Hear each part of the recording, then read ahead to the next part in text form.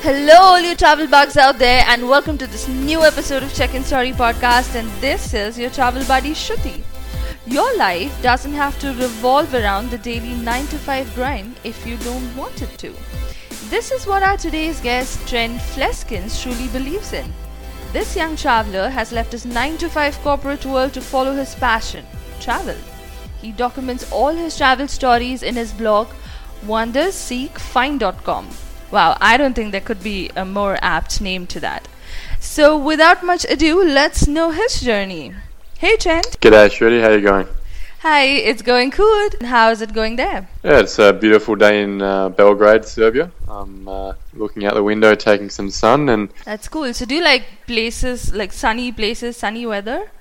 well, yeah, I guess that's one of the main parameters of my travel plans. I always make sure that my schedule keeps me in warm places for two reasons. One, it sort of halves my baggage weight, not having to carry jackets around, and secondly, I've always found, coming from Perth, Australia, that whenever it's sunny, you always want to be outside, and you have no excuse to go exploring. Well, that's fantastic. So you are a sunny guy, loving a sunny weather. That's nice. Yeah. So what, talking about the job and the travel thing, what gave you the courage and, inspired you to leave your corporate job and get into the travel world? Well, I spent 8 years working in consulting and strategy in different industries, from the mining industry and the oil and gas industry, and I realized, it took me until getting to a point in my career where I felt like it couldn't really get any better than this, to realize that there was no more excuses in terms of if I wasn't really appreciating the day-to-day routine of my life and the rewards of that, if there was no real passion for it, then there is no excuse left. There's no job that could get, a job change that could make it better. There's no income that could be better that could really make it more worthwhile. So it wasn't really a case of inspiration or courage. I got to a point where there was no other option. It was either make a change in my life to really give myself a chance to not trade 9 hours a day for money, and actually give myself the time to find a way to appreciate and enjoy the best hours of your day and the best years of your life. Well, but I must say that's quite gutsy, because it takes a lot of guts to leave your corporate job, which is actually paying you well every month, and then going off traveling to places. I think there is a lot of guts, and a lot of people around me have said, look, that was, I wouldn't be able to do that or whatever. And I think you got to give yourself a bit more credit to realize if you were, if worst comes to worst and everything falls apart when you make a change, if you were talented enough or whatnot to get the job you were in beforehand, there's no reason why you couldn't come back 6 months later after having a great story to tell your next interviewer, that you wouldn't be able to get back into the same sort of role anyway, and it would just add to your life story and your adventure and make you a more well-rounded person. At the worst case scenario, if you had to or just decided to come back to the world you previously lived in. So there was really nothing for me to lose other than a salary for a few months. Given the fact that in a lot of my articles I've spoken about the need to and the way to really plan financially for a change like this. So other than the lack of income for a few months, there's really nothing to lose. So it's only opportunity, and although it may not be a certainty as to where you're going to end up or how successful you'll be in that change, it's definitely a lot more upside than never having the guts to have a real crack at life. Well, that's true. That's so true. So Trent, do you think it's always necessary to leave the corporate life to live the travel life to the fullest? I mean, what if there are people who will like their corporate job as well, but they also want to travel? So what would you like to tell such people? I think that these people are the luckiest people in the world. You were talking about lawyers and dentists and these people that get up every day and love what they do. They're passionate about, defending clients or prosecuting clients or, cleaning people's teeth. Like, these people get up every day in their hometown with their family and friends around them with a great income, without any real, necessity to take massive risks. And, that's a very comfortable and lucky life. They get to see their friends every week and have a good routine. And the point is, not all of us are that lucky. Some of us are pushed through school and university into very standardized corporate careers that don't really align to their passions, but simply align to their aptitude. And I think most of us who obviously don't follow our passions will figure that out within the first 5-10 years of our career, and start getting the itch to do something about that before we're 30. The difference is, by that time, most people are either in a long-term relationship or get themselves into too much debt, or are simply allured by the opportunity of a promotion or more money, or simply don't have the guts to sacrifice that comfortable lifestyle they've become accustomed to, simply to chase a lifestyle that actually aligns with their passions and rewards them in ways that aren't, materialistic or comfort-based. So to those people who love what they do and simply want to travel as a means of making the most of this amazing globe we have, you guys are the luckiest of all of us. And all I would say is make sure you use that annual leave and check out all those travel blogs from all the people around the world who have taken the big step and have a massive passion for travel, because those are the real insider stories that will tell you and give you the best insight as to where you would like to travel as well. Well, that is well said and beautifully put. Well, I do agree that people who like their job are very lucky. So, moving on, you have been to Buenos Aires. Trent, tell us 3 reasons why everyone should include it in their bucket list.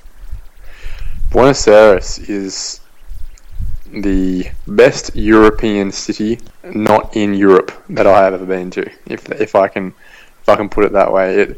It was founded by the Spanish, and in their conquest of South America, and really is a model city for, I think, how they wanted to. It rivals Madrid and many beautiful European cities. It's definitely the cleanest, the most advanced city in South America, and with such beautiful architecture and town planning and culture. It's I think for someone who might be a little worried about their first time to South America and the culture shock might be too much in La Paz or in Lima, or Colombia, for example, and they're a little scared to maybe go to Brazil. Buenos Aires is a multicultural city that really stands up as a good place to dip your toes in the water the first time in South America. Well, that's amazing. So, Trent, tell us, what would be a good time to visit this place? I think you want to be there. You want to be there when the football season is on, because that is a big part of their culture. Watching a game between River Plate and Boca Juniors is like seeing a gladiator battle. You can actually feel the stadium moving, shaking when the fans start singing and dancing. I was there in early March, and I think that's the best time of year to be there, to be honest. It's the football season is on, the weather is spectacular, and it's also a good time for you to be able to fly out to Patagonia as well from Buenos Aires Airport. And it's something I would recommend as a must-do in your life, is to go hiking the Torres del Paine National Park. So from Buenos Aires, that's the best place to get there, and I think when you combine those two, you've really got yourself especially for the corporate traveller who wants to live a bit of luxury but also have a bit of an adventure. Combining Buenos Aires and the Patagonian region would be a great way to spend a 2.5 week holiday. Well, that's amazing. So, all the football fans out there, you know where to go now. So, moving on, Trent, tell us which one was one of your most impromptu trip ever. Was there any memorable one that you would like to tell our listeners? I guess one of the most rewarding trips I've taken that had quite a short time span of preparation was a trip I took to Myanmar. In my opinion, it's the most beautiful country in Asia. It's the most underrated and has one of the most amazing histories that, because of its recent turmoil and lack of funds these days, gets forgotten quite easily. 4 years ago, they didn't even have an ATM in the city. And now it's very much rivaling Cambodia in its offerings of temples and those sorts of tourist attractions, and with such a beautiful history and amazing natural wildlife. Getting on a flight to Myanmar with AirAsia was something that happened within a few days, and luckily with their new e-visa, I was able to get over there pretty quickly, because it was something I didn't realise I'd had to organise, and I was extremely worried 4 days out when I realised I had to get a visa, and luckily it was processed within 8 hours, which for a country of a third world status is extremely impressive. Yeah, a miracle actually. Yeah. So I highly recommend for anyone out there listening, book yourself a ticket to Myanmar. It'll surprise you. Oh, that's cool then. And so, when do you think the listeners should book a ticket? Like, what's a good time to go there? Like, which time of the year?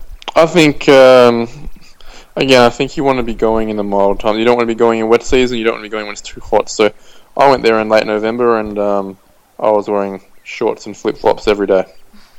Well, that sounds like a fun trip now. Yeah. So, did you go alone there, or did you have a company with you? I went with a friend, and I think that's the best way to do it.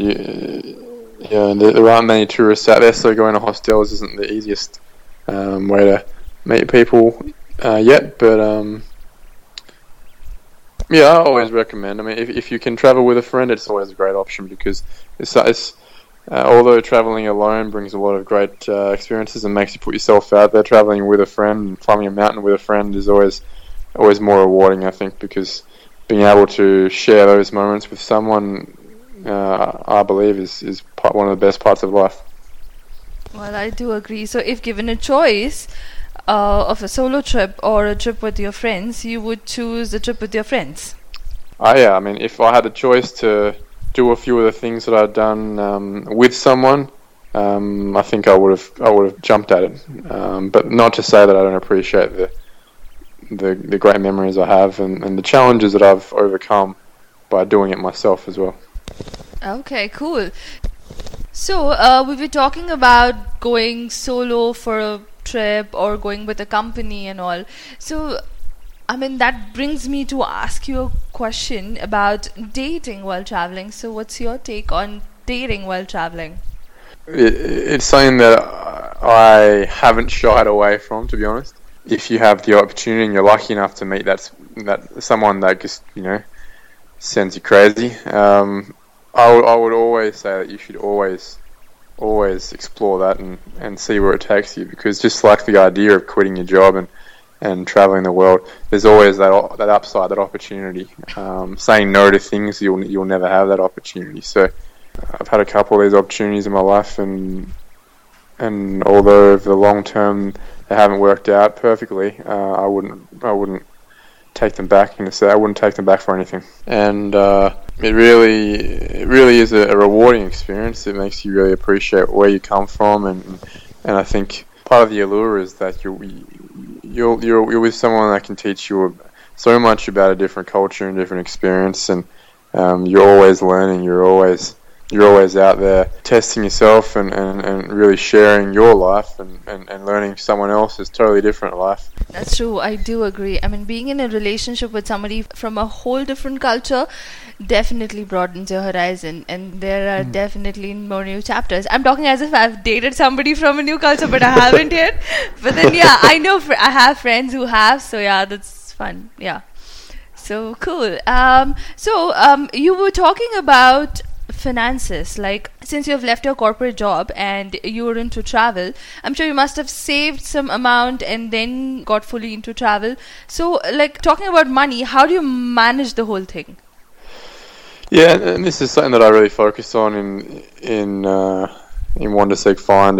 I think it's an exceptionally important part of making that transition. I guess when people look at people who make this transition, they think it was a decision that was made overnight, and it's just a, happy-go-lucky YOLO sort of moment where, I'm not feeling it anymore. I'm just going to book a ticket tomorrow and head to Barcelona or something like that. And it's just not how it works. I mean, and people do that, I think generally you'll find yourself running out of money or running out of a sustainable plan within a few weeks. For me, it took me a year and a half to get from the point where I started really researching different career opportunities to making the call to get out. And I think what it did was it gave me the time to really understand what I wanted in my life. Gave me the chance to rationalise these what seemingly irrational feelings I had when you think that 95% of the population would never make a choice like that, or even advocate it, and gave me the time to get the balls to make that call.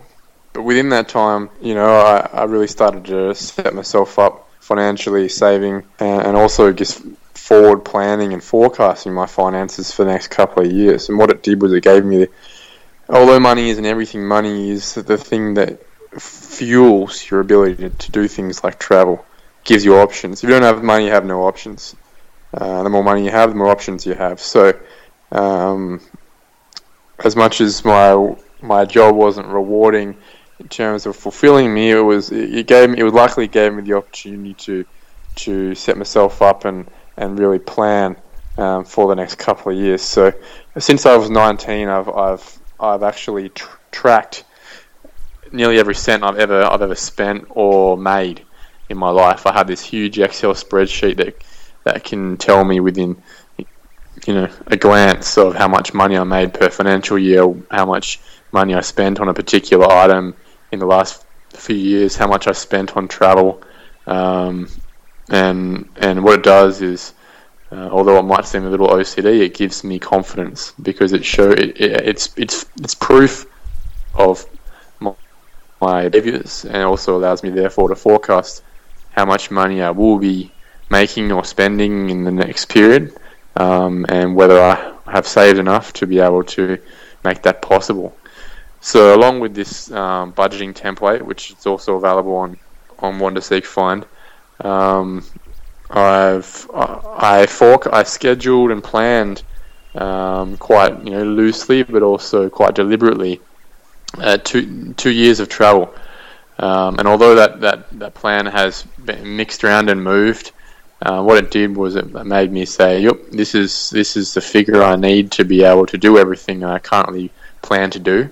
And yes, with the money I've tracked and saved in my budgeting template, yes, this is possible. So without that, you're running blind, and two things happen. You either say, "Look, I don't have the money now, and therefore I can't do it, so I'll just stay in my job," or you go, fuck it, YOLO, I'll just go, and you run without a plan, and you freak out within a few weeks and come home anyway. So financially, I think planning gives you that confidence and the foundation to be able to keep traveling, and that definitely does that for me. Wow, now that was impressive. You actually maintain Excel spreadsheet. That's cool, man. That's really cool. I can tell you exactly what I've spent in every single country every of the 23 countries I've been to this year, to the dollar. Amazing. Fantastic. So all you listeners out there, if you want to get all your expenditure or whatever you're spending and where the money is coming from or where the money is going, learn from Trent.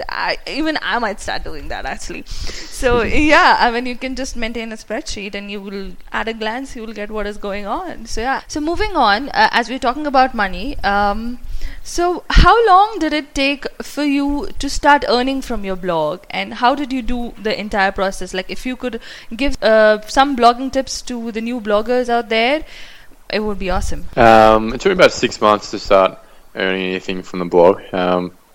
Essentially, we're talking about traffic here and just value of your brand. Within a couple of months, I was striking partnerships with hotels and adventure companies and receiving, I guess, in-kind compensation for writing about them and giving coverage to and reviews to hotels and adventure companies. So, for example, a $450 balloon ride through Myanmar for myself and my friend was covered in exchange for a video that I provided on the experience, and a number of 5-star hotels along my journey have been all covered. So that's something that's, I think, quite a standard thing in the travel blogging world. And then simply based on traffic, you start to be able to make some money through advertising and different sponsored posts. It's not going to happen if you just sit there and work in a vacuum. You really need to get out there and especially in SEO these days, which is, I guess, the algorithm that gets you to the top of Google. You need to be having other formidable websites referencing your website as much as possible. So I mean, imagine what's the last time you looked at Google and clicked on something on the second page? It doesn't happen. That's so unless your articles are getting on the first page and more specifically the first half of the first page, you may as well not be writing them. So for everything that you write, you need to be spending just as much time reaching out to people you know would find value in those articles and hopefully getting them to link back to your stuff in order to tell Google that, look, this is worth putting on the first page. So if you can achieve that, then you'll achieve traffic, and if you can achieve traffic, then your website starts to become valuable. It's as simple as that. Well, that's fantastic. You made it all sound very easy though, but yeah, well, that's fantastic. And I'm sure like content is very important, so the better the content, the better your ranking there. The content's important. It's what gets people sharing your stuff, but just as important is your ability to make relationships with people in the industry and people relevant to the article you've written. If you can't do that, then you could have an absolute piece of gold that 10 people a day read, and I've fallen victim to that trap as well in my early days. Absolutely, I couldn't agree more. So talking about travel blogging brings me to talk about a recent event that happened in Sweden where our team got the opportunity and had the privilege to meet you, the TBEX. So how was your experience at TBEX? It was my first TBEX. Oh, okay. I think for the money, it was a great experience. It gives you a chance to meet a lot of people in your industry, a lot of travel bloggers as well. Most of them I found were quite new to travel blogging. Everyone just trying to meet people. The information presented in the breakout sessions were generally valuable. Some more so than others. But most valuable was the ability to meet sponsoring companies such as yourself and other tourism boards and destination representatives who you can create a relationship with and move on from there. For example, I'll be heading to Jordan on an all expenses paid trip for 10 days at the end of November, and that's something that wouldn't have happened if I hadn't have met the representatives at TBEX. So yeah, totally worthwhile, especially if it's your first or second year in the travel blogging space. Well, that was fantastic, Trent. So this brings us to the last part of our podcast. Trent, on a parting note, do you have any last message for our listeners out there?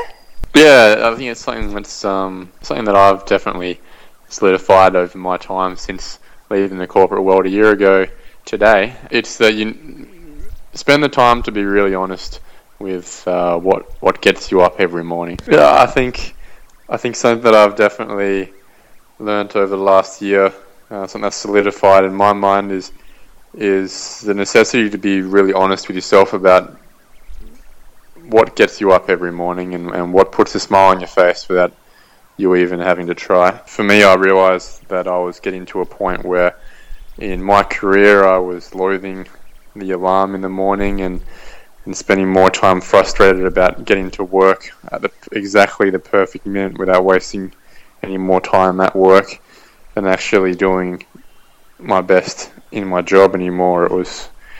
It was more about finding every single second of holiday as I could than doing the best in my career. And I think that really showed where my mind and my heart were going. And even though society sort of leads you towards a very conventional path or discourages you from breaking the mold and taking risks in your life, your 20s and your early 30s is the best time to do it. Because once you start a serious relationship or you get too high up the ladder, it just becomes too hard to make a change and there's too much to risk. So don't never think you're too old to make a change, and never appreciate or value what you do know of over the opportunity of what you don't know. So, for example, I've just signed up for a 5-month course in South Africa as a safari guide in January. It's something I've always had a passion to figure out and try. And although I don't know where it would lead me in my career, it's something I need to do. Otherwise, I'll always be wondering whether I could have been something else. So. From the corporate world to the bush of Africa, I wouldn't have gotten there without making that call in the first place. And although there are a lot of unknowns to my future, one thing I do know is that I'll be waking up every day excited to do what I'm going to be doing. And once you get to the pinnacle of your career at some stage, and you realise it's not all cracked up to what you thought it was going to be. You start to value those things more than the money and the status. So that is my message to everyone out there. Align your job, your career with something you love doing. And don't just follow the money or the ability to wear a suit and tie every day because people go after that. Do what you love, because eventually doing what you love will lead you to be a success in any way.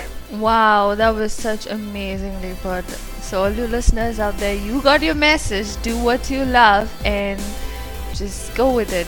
Thank you, Trent. Thank you so much. It was so much fun talking to you and listening to all your stories and experiences. No worries. I appreciate your time and look forward to hearing it online very soon. This one was so much fun. Let us know what you think about this podcast in the comment section below, or you can even chat with us on Facebook through our Check-in Story bot. So all you guys out there stuck in the corporate jail, set out and just go and explore the world. It has much more to offer you than your mundane routine and your computer screens. Well, that's where we end the show. This is Shruti signing off. I'll be back again with another exciting episode. And for more travel inspiration, subscribe to our channel on SoundCloud. And as I always say, keep traveling.